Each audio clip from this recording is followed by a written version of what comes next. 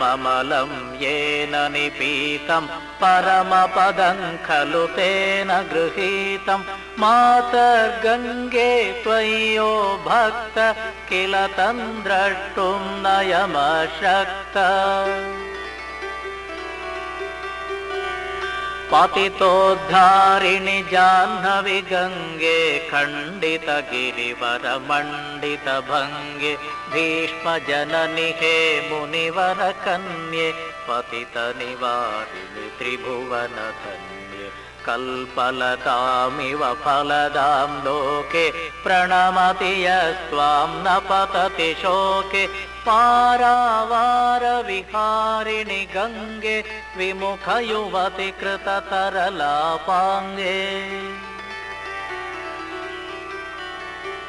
तव चेन्मातस्रोतस्नात पुनरपि जठरे सोऽपि न जात नरकनिवारिणि जाह्नवी गङ्गे कलुषविनाशिनि महिमोत्तुङ्गे पुनरसदङ्गे पुण्यतरङ्गे जय जय Jahnavi करुणापाङ्गे इन्द्रमुकुटमणिराजितचरणे Sukhde शुभदे भृत्यशरण्ये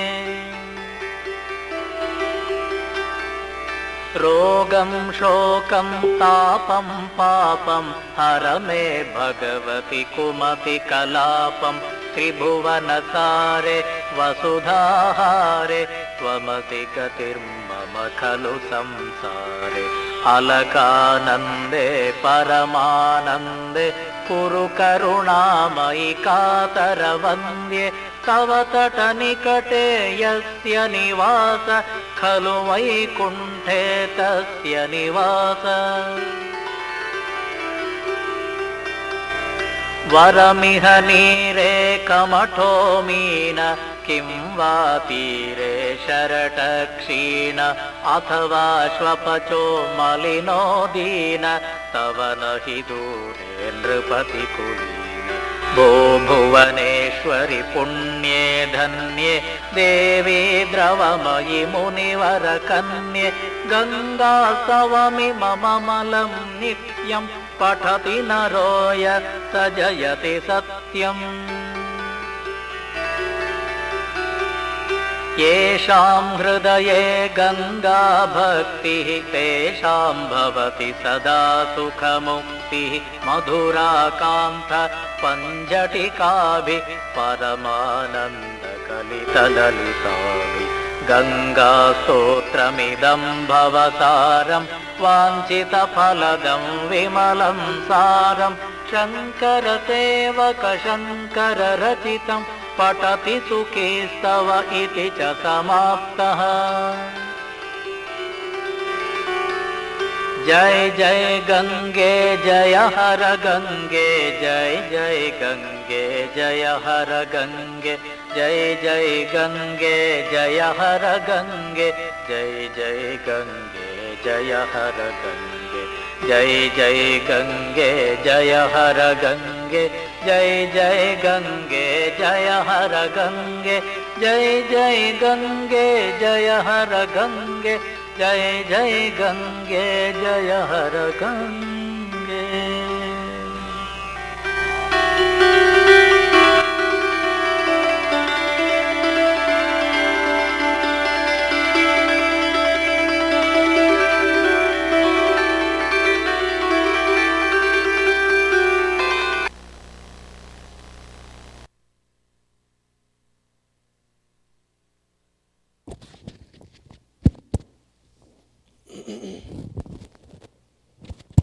Is this available online? It's not this version.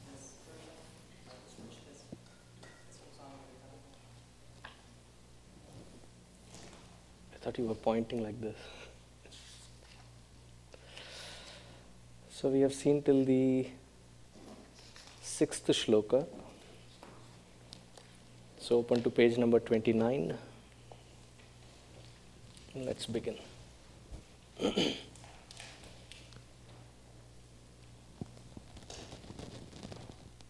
Oh.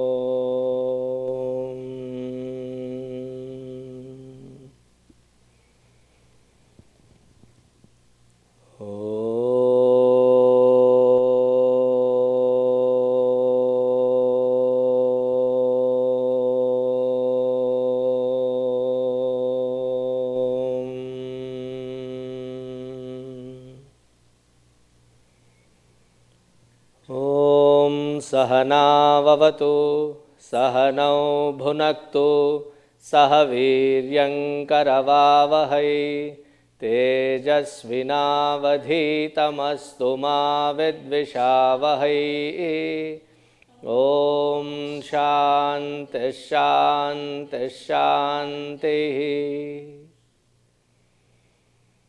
गुरुर्ब्रह्मा गुरुर्विष्णुः गुरुर्देवो महेश्वरः गुरुरेव परं ब्रह्मा तस्मै श्रीगुरवे नमः तस्मै श्रीगुरवे नमः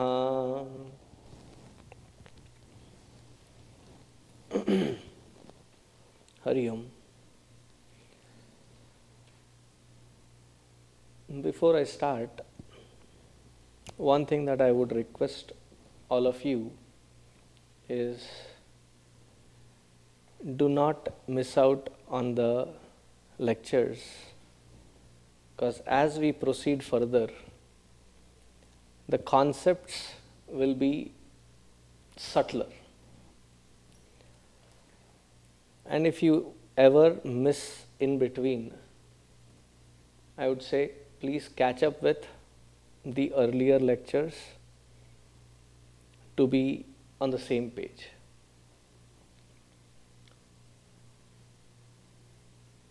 Because the subtlety of it sometimes eludes even the best of us. So the consistency is something that I am looking forward for. Don't miss it. If you do miss, not suggested, but if you do miss, make sure that you do the catch-up. 7th shloka, page number 29, repeat after me. Chhayahankarayoraikyam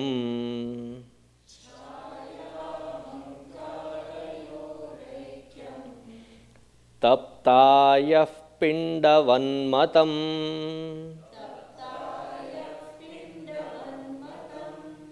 तदहङ्कारतादात्म्यात् देहश्चेतनतामगात्. Last week we looked into the shloka Chhaya aveshatah buddhau bhanam dhihi tu dvida sthita. The reflected consciousness reflects in the equipment of antakarana, in the internal equipment. Because the internal equipment is just the reflecting medium, the reflection of consciousness is as bright as the internal equipment. If the internal equipment has lot of restlessness and lot of movement in it, the reflected consciousness also seems to be that shaky.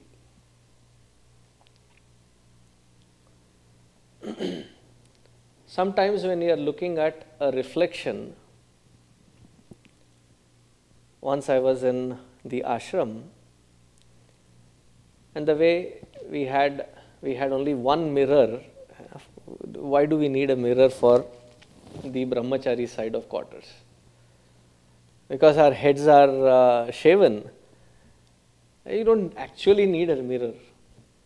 If at all you need a mirror, you need that mirror for finding the right placement of chandan. That's it. For the rest of it, you don't need a mirror. And if you have practiced it enough number of times, you don't need that also. You just put those 3 lines and dot. Somewhere, ballpark figure, you reach. One day I was standing in front of that mirror and suddenly I felt that the entire building moved. For a very fraction of moment, I got a little shaken up, like, whoa, what's happening?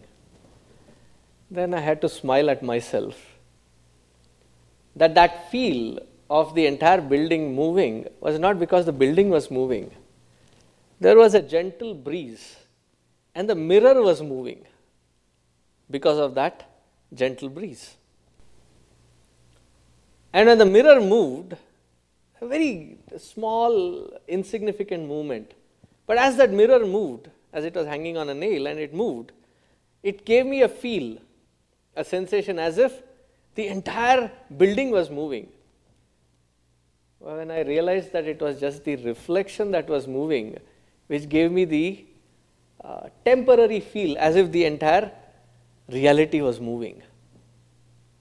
Meaning, if the vessel in which the reflection is not steady, the experience will not be steady. Am I clear so far? If there is a pot of water or a bucket of water and there is a nice steady reflection, in that water you throw a stick, a twig. What happens to the entire reflection? It will also be very shaky. So if our antakarana, which is basically our mind, if our antakarana is shaky, how is the experience of that reflected consciousness? That also is very turbulent and shaky. But last week I did not go into the concept of what exactly is this reflected consciousness. What do you mean by it? Because this 7th shloka was going to talk in detail about that.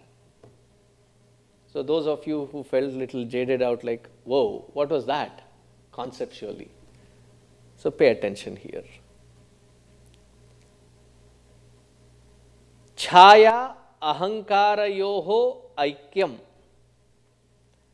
The merger, the oneness that is experienced by the reflected consciousness, chhaya, and ahankara, the ego. How is it? The relationship is, as Gurudev would put it, a relationless relationship. In India, there is a lot of governments that are being formed, state governments. So there is one particular situation wherein you don't have enough majority, but you can support a particular team to make that majority. And yet you don't want to be participating in the majority. So they say we are supporting the major team or major party from the outside. That I am not inside, but yet I am supporting it. It is something like that. Relationless relationship. How can something be so tangibly related and yet not have relations? That is given in the next example. Tapta ayah pindavan matam. Like the relationship of ayaha pinda, a ball of iron. So, first things first. This was written by who? Adi Shankaracharya ji. When did he write this? About 2000 years ago. Way before anybody out of the Indian peninsula had ever found iron ore can be extracted. It was not just extracted, he is giving it as an example here. So the metallurgy 2000 years ago was quite a efficient metallurgy that we had. Though it has got nothing to do with what we are studying, I am just trying to indicate on the side. It was quite an evolved environment of the people that were there in that ancient times. That must have been a common use, that he is using it as an example. Like today, if I make an example about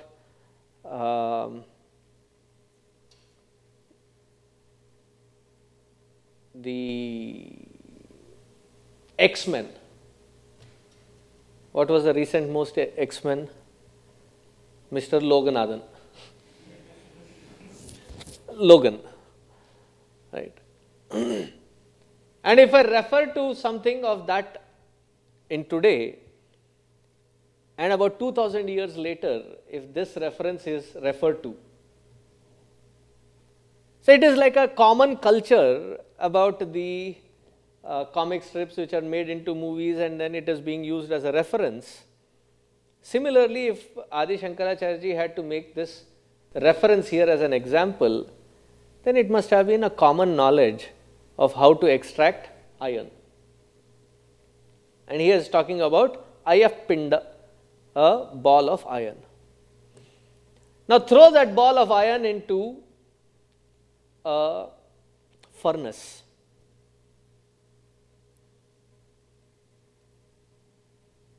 After about half an hour or so of that iron ball being in that furnace, when you extract that iron ball out carefully, how does it look? It looks golden red color, glowing. Have you ever held a iron ball in your hand? Ball bearings, any size. How does it feel to your hand? Hard, cold to touch. But this iron ball which is taken out of furnace, please don't go experiment. You can see it, it is going to burn your hands. It has acquired the qualities of fire. That you take a stick next to it, what will happen to that stick? It will catch fire, it will burn. The quality of iron is inert, it doesn't have fire in it. But once exposed to that furnace, it has now got the fire as a quality. That even the color of that which is dark black iron is now changed to deep golden red color. It has acquired that quality. By mere presence of that fire, it has acquired the quality of that fire in it. Similarly, Ahankara is like that iron ball, which is nothing but inert in nature. How does this reflected consciousness merge with that Ahankara? How do they become one? Almost like inseparable. Enlivening that Ahankara to give it a status of validity.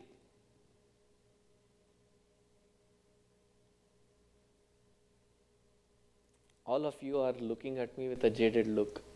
Did you get the concept of the iron ball acquiring the quality of fire? Similarly, Ahankara is Jada.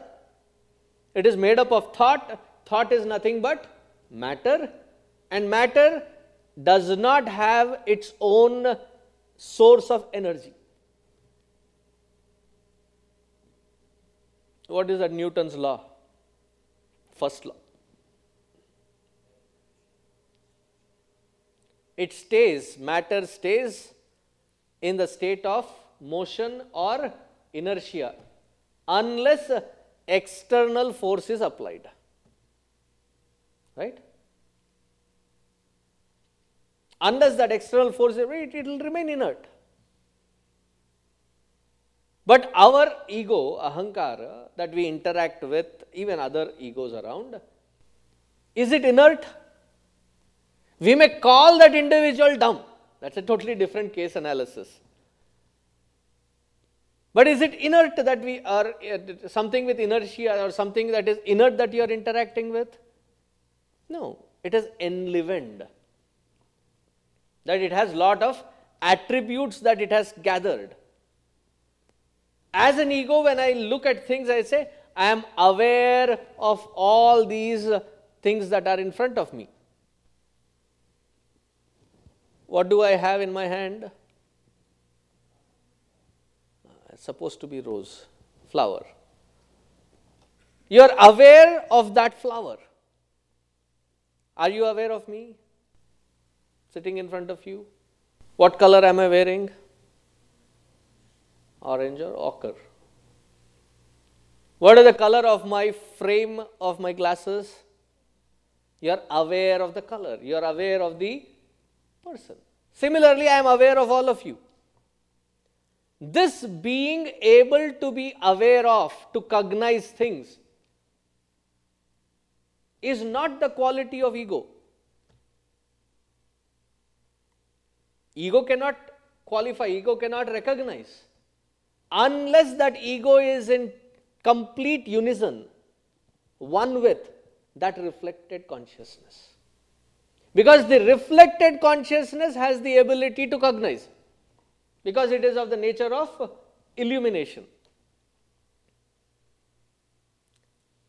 But when I recognize something, when I am aware of something, when I understand something, what do I claim? I understood. I am the smartest here because the first time he said it, I understood it already. Sometimes we claim that, right? In a conversation, when somebody is trying to say, you almost jump in there and say, I know exactly where you're going with this. Right? Who is it that is claiming? It is the ego. But ego's nature is not to cognize, it is inert. But if it is able to cognize, where is it drawing this strength to recognize things? When I say things, beings, environments, how are we able to recognize it? Because of the reflected consciousness becoming one with that ego, I am able to recognize.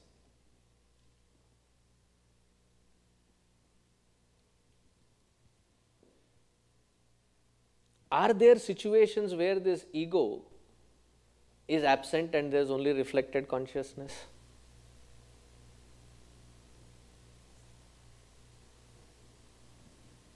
Deep sleep.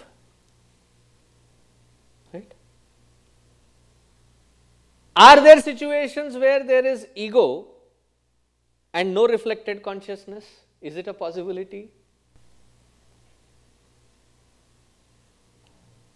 Not a possibility.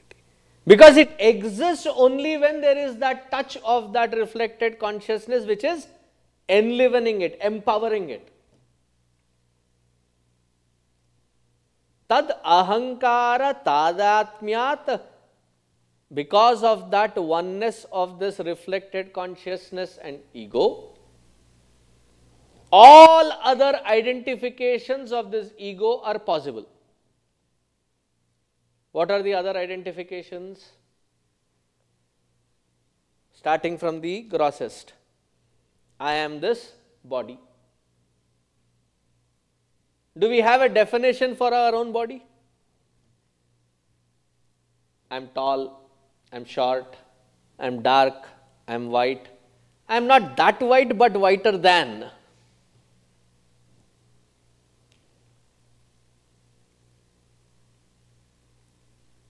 I have long hair.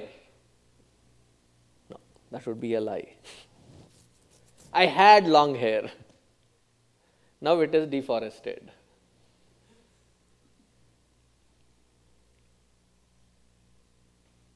I am athletic. I am lethargic. These are all the attributes of the body.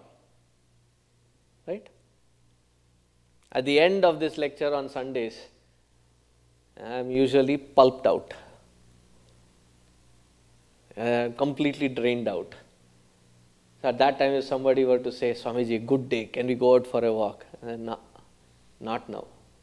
Usually I am athletic, but at this point I am pretty tired, lethargic. Why I am tired? At a physical level, there is an identification. I am this. Some aspects of my physicality I am little vulnerable about.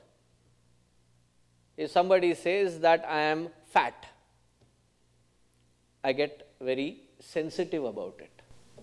If somebody says I am short, I get too sensitive about it. Can there be that sensitivity if there is no attachment to it?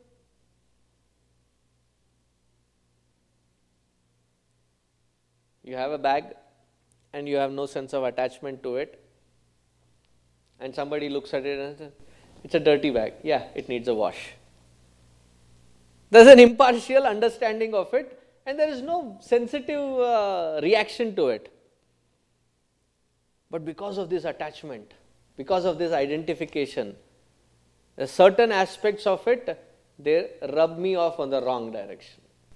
Whereas some aspects of it, if somebody says, you look beautiful today, you look fresh,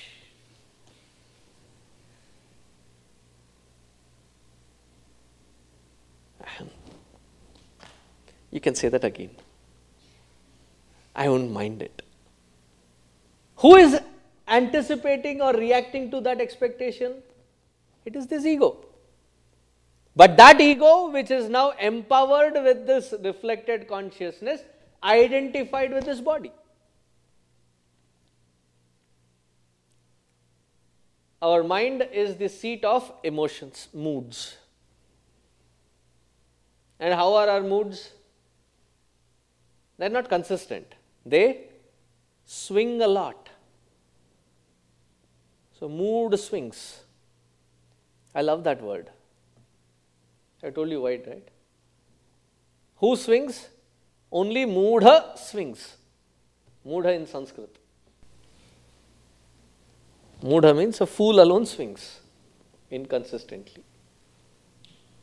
Whenever, whatever mood is that swing in, what do I become? I become that mood and swing accordingly. Sometimes for no reason I feel very happy.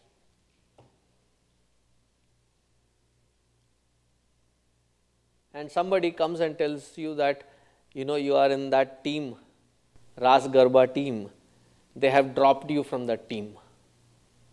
What happened to that chirpy mood? Suddenly it has been squished. And you become very sad. Because that is the mood now. And your friends, looking at your pathetic presence, want to cheer you up.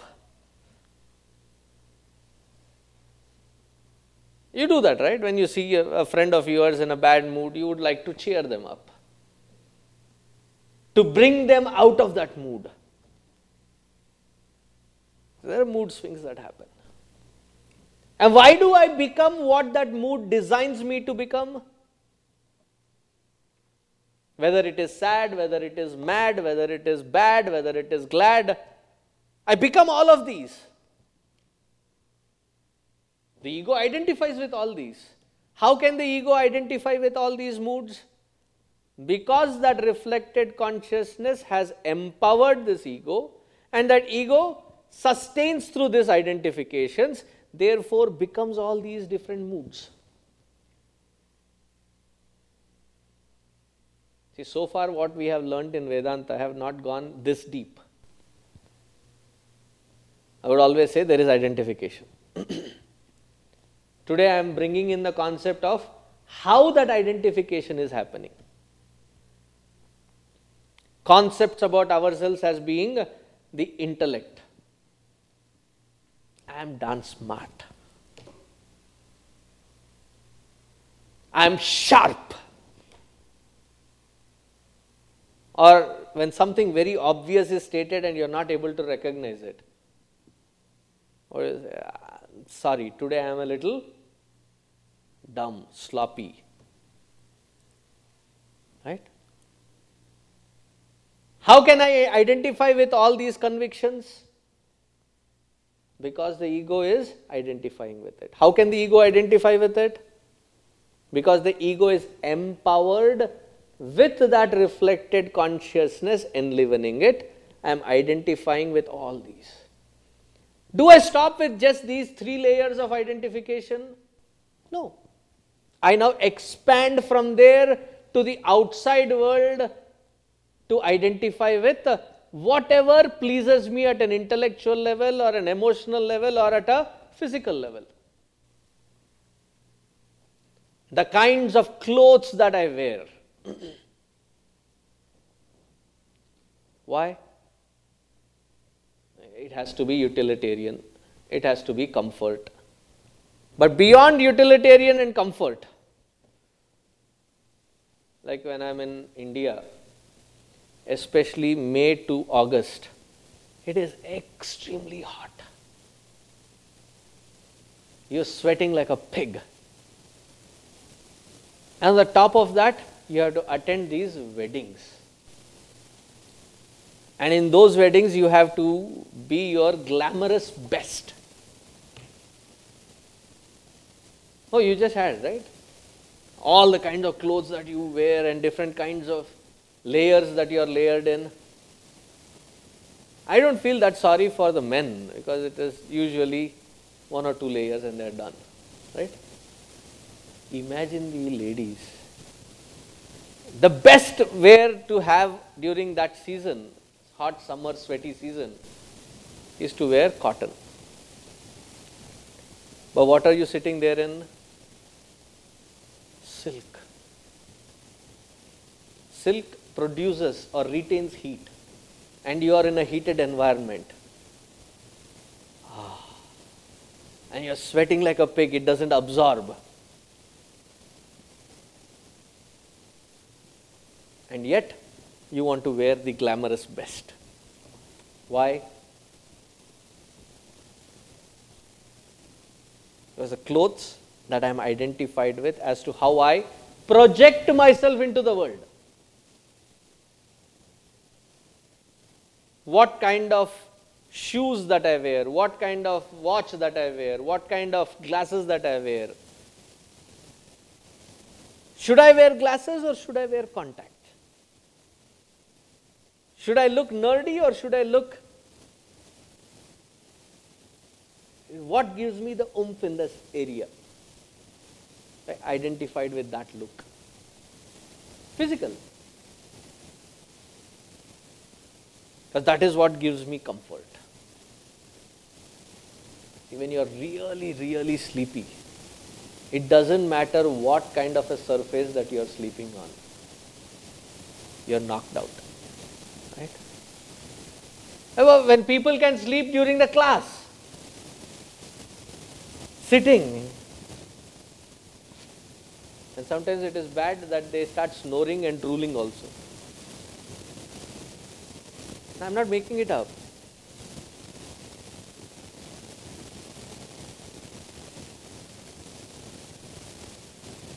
Any surface is fine. But then, when we actually want to sleep, we have our own preference. The bed has to be in a certain way. How many of you have such preferences? That it has to be a hard surface or a soft surface? How many of you use a pillow? How many of you cannot sleep without a pillow? You must have a pillow. And that too, the pillow has to be that size, that cushiony or that hard. Like I am extending my identification. What kind of house that I own, how it looks, how that house is equipped.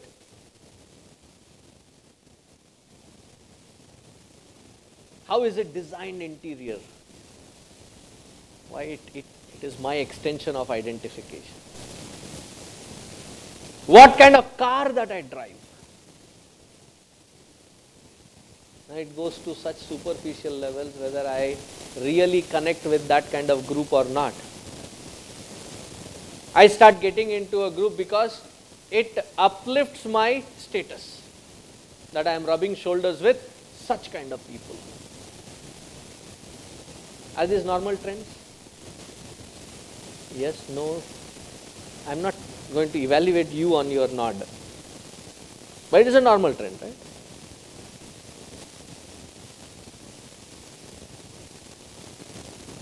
Sometimes we are so, like it happened recently, we had gone to a museum. And this family that said, Swamiji will go to a museum. You have been heavily booked in this meeting or that meeting, let's have a break. We'll take you to a museum. And I observed that the two kids, teenagers, one was 13, the other was 15. 13 was the boy and 15 was the girl. They were like 10 steps ahead of us. I immediately found as to why. They would keep looking, glancing back if they are maintaining the distance. So I called both of them. And very reluctantly they turned around. And in the museum I called their name out loud. Just to, if you know somebody is awkward, why not have some fun on that? So call their names very loudly. And they are like, what? And grumpy face they came. I said, you both walk next to me. Otherwise, throughout the museum, I'll be calling out your name. What were they trying to do? That we don't connect us with those desis in the back, especially the one wearing orange. We are also desi, but we don't know who that fellow is. They were feeling awkwarded to walk with somebody who was wearing this kind of clothes. I was having fun at their cost. All these various modifications, all can happen only if there is that identification. Who is identifying? The ego is identifying, not just with this body, mind and intellect, with its extension of its likes and dislikes in the outside world, it starts creating its own parameter, its own world that it associates itself with.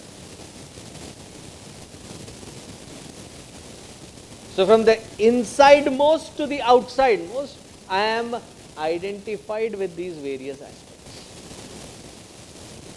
Therefore, one of the common things that we hear in the path of spirituality is disidentify from wherever the mind has fallen into a comfort zone.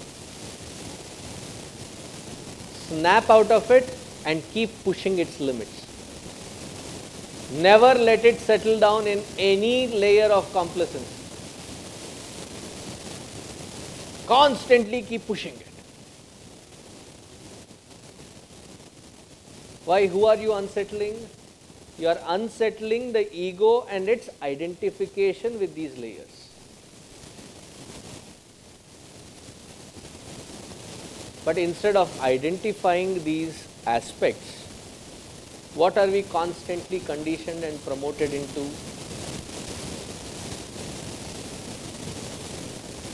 This actor or actresses or this sports person is cool. Why? Because they use this gadget, they use this kind of attire, they use this kind of shoes. Therefore, if you have to be cool, isn't that the whole marketing field, advertising field, filled with such examples? And we also are dumb fools. I am also cool. Why? I also wear this kind of, I also am attributing to this kind of environment. Constantly conditioned to maintain the status of this ego and to constantly pamper it. Isn't it?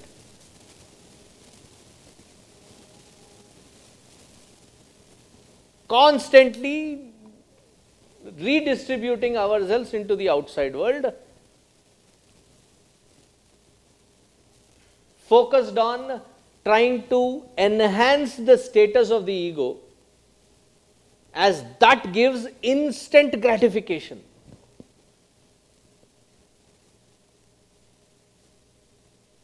To satisfy this ego is the easiest thing to do. Fulfill all your likes, avoid all your dislikes, done. Therefore, there is a resistance towards anything new. People have these butterflies flying in their stomach. Sometimes it is not just butterflies, but it is dinosaurs flying, huge ones. I am scared, I don't know. If you don't know, what are you scared of? See, I know something and I know its effects, therefore I am scared, I can understand. I have fallen in water, I could not retrieve myself, I have a fear of water because I have had an experience. I don't even know what it is, but I am scared of it. Why? Because the ego is settled in its own patterns of likes and dislikes, and it is easy to please it that way. Anything beyond that realm, there is a resistance.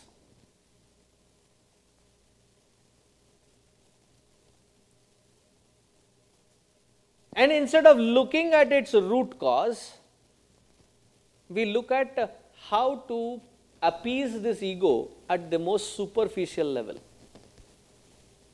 The faster I am able to appease, the more successful I am deemed. How is success rated in today's world or any time? How is success rated? What do we call as success? In a very generic term, don't go philosophical on me right now. Money, wealth, what else? Power, position, clout, influence, what else?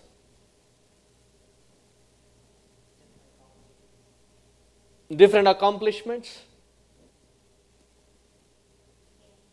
fame. And this is what we have been taught time and again.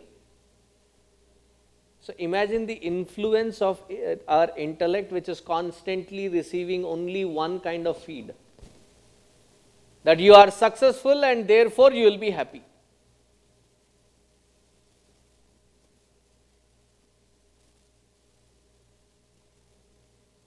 I read this article recently. I was amazed. So this woman was asked in a university,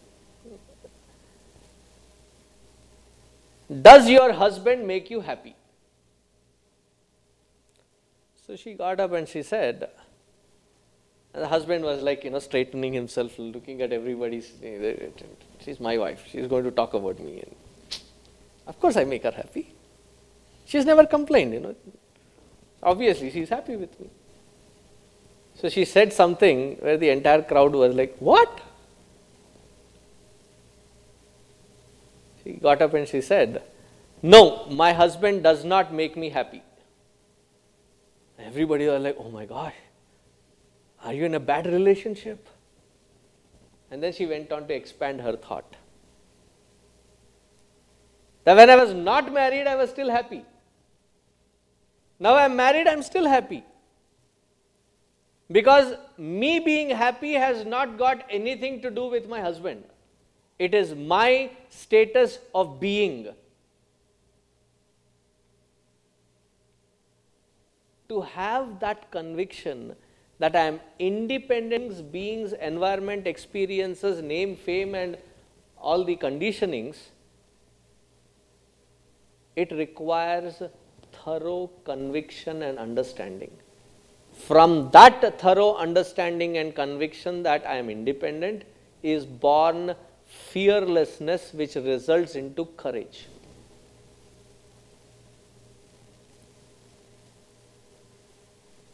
But I can be fearless and courageous only if I know myself as something other than this ego, which is ready to identify with everyone and anything for its sustenance. So why is the sadhana difficult? It is not that the sadhana or the spiritual unfoldment is difficult. It is through the ego, I am trying to work on the ego, through my own ego, I am trying to work on my own ego to get rid of that ego. It is something like you hold a very key position in your office, and your office asks you to train someone in that key position, knowing very well that once you train, they will remove your job. Would you participate in such an endeavor? There will be a resistance.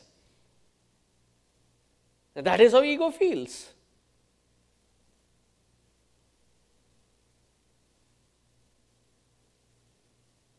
Therefore, that ego has to be polished from being a tamasic ego to a rajasic ego.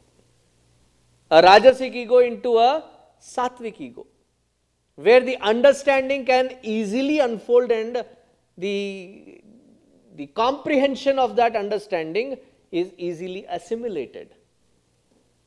And to disown, to detach becomes easier.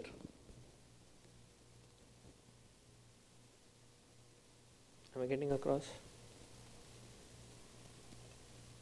So the qualities of the ego and its identification is purely only possible when it is enlivened, empowered by that reflected consciousness, enlivening it and empowering it. Instead of looking at that core mess, we look at fixing our situation by changing our environments through replacements. This environment doesn't give me happiness, I'll choose another environment. What, sitting here, oh, nah, this is not, I need a livelier environment. Dance. Okay, go to a dance floor.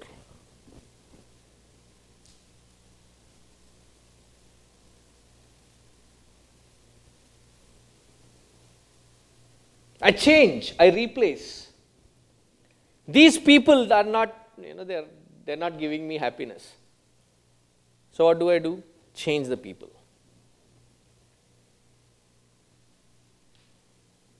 Probably that is the reason why many of the kids, when they are done with their 12th, when they have to choose their college, where do they choose? Somebody from south chooses north. Somebody from Miami will go to Seattle. Seattle will go to California. California will go to New York. Somewhere far away that I can avoid these people. Isn't it the whole concept? Why?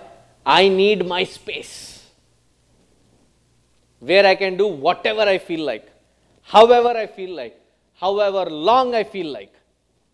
Nobody to restrict my space.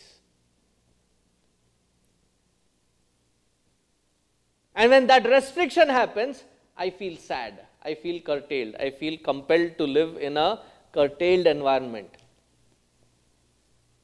And therefore I react.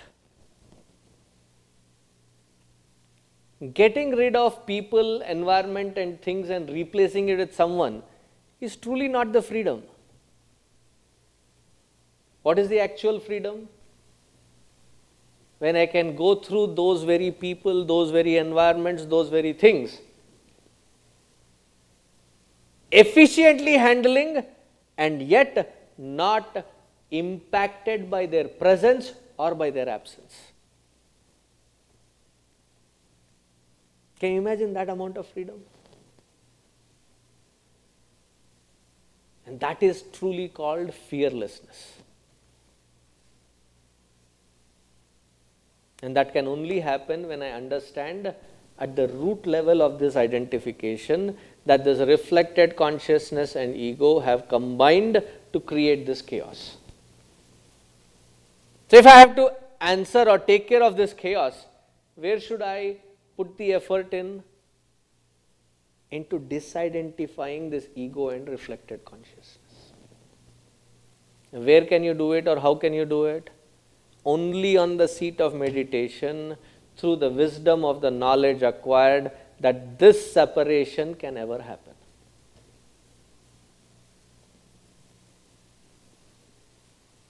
That identification is happening because of ignorance.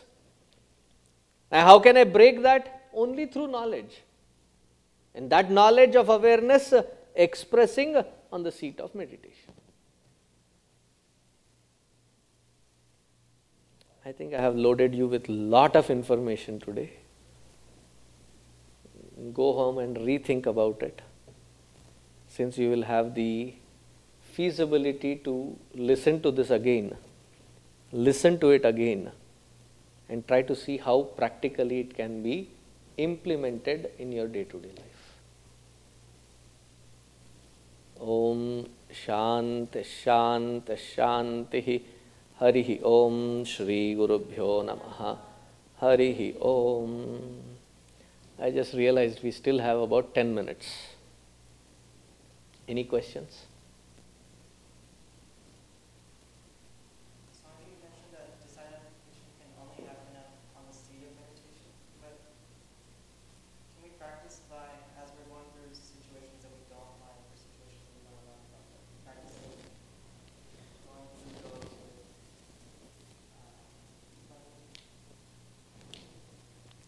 So his question is the meditation the only solution? Can we not practice it during the action to maintain a balance and maintain the sense of equanimity? Wouldn't that be a solution? As I mentioned very briefly though, that the transformation should happen from tamasic to rajasic, rajasic to sattvic. So in that sattvic state, you are practicing what you just said about maintaining that equanimity. Shama and Dhamma, control of organs of action and control of mind. But that disidentification doesn't happen. That disidentification can happen only on that seat of meditation. So while you have acquired that sense of peace outside, a sense of balance, now sit and practice that observation where you can disidentify. Yes.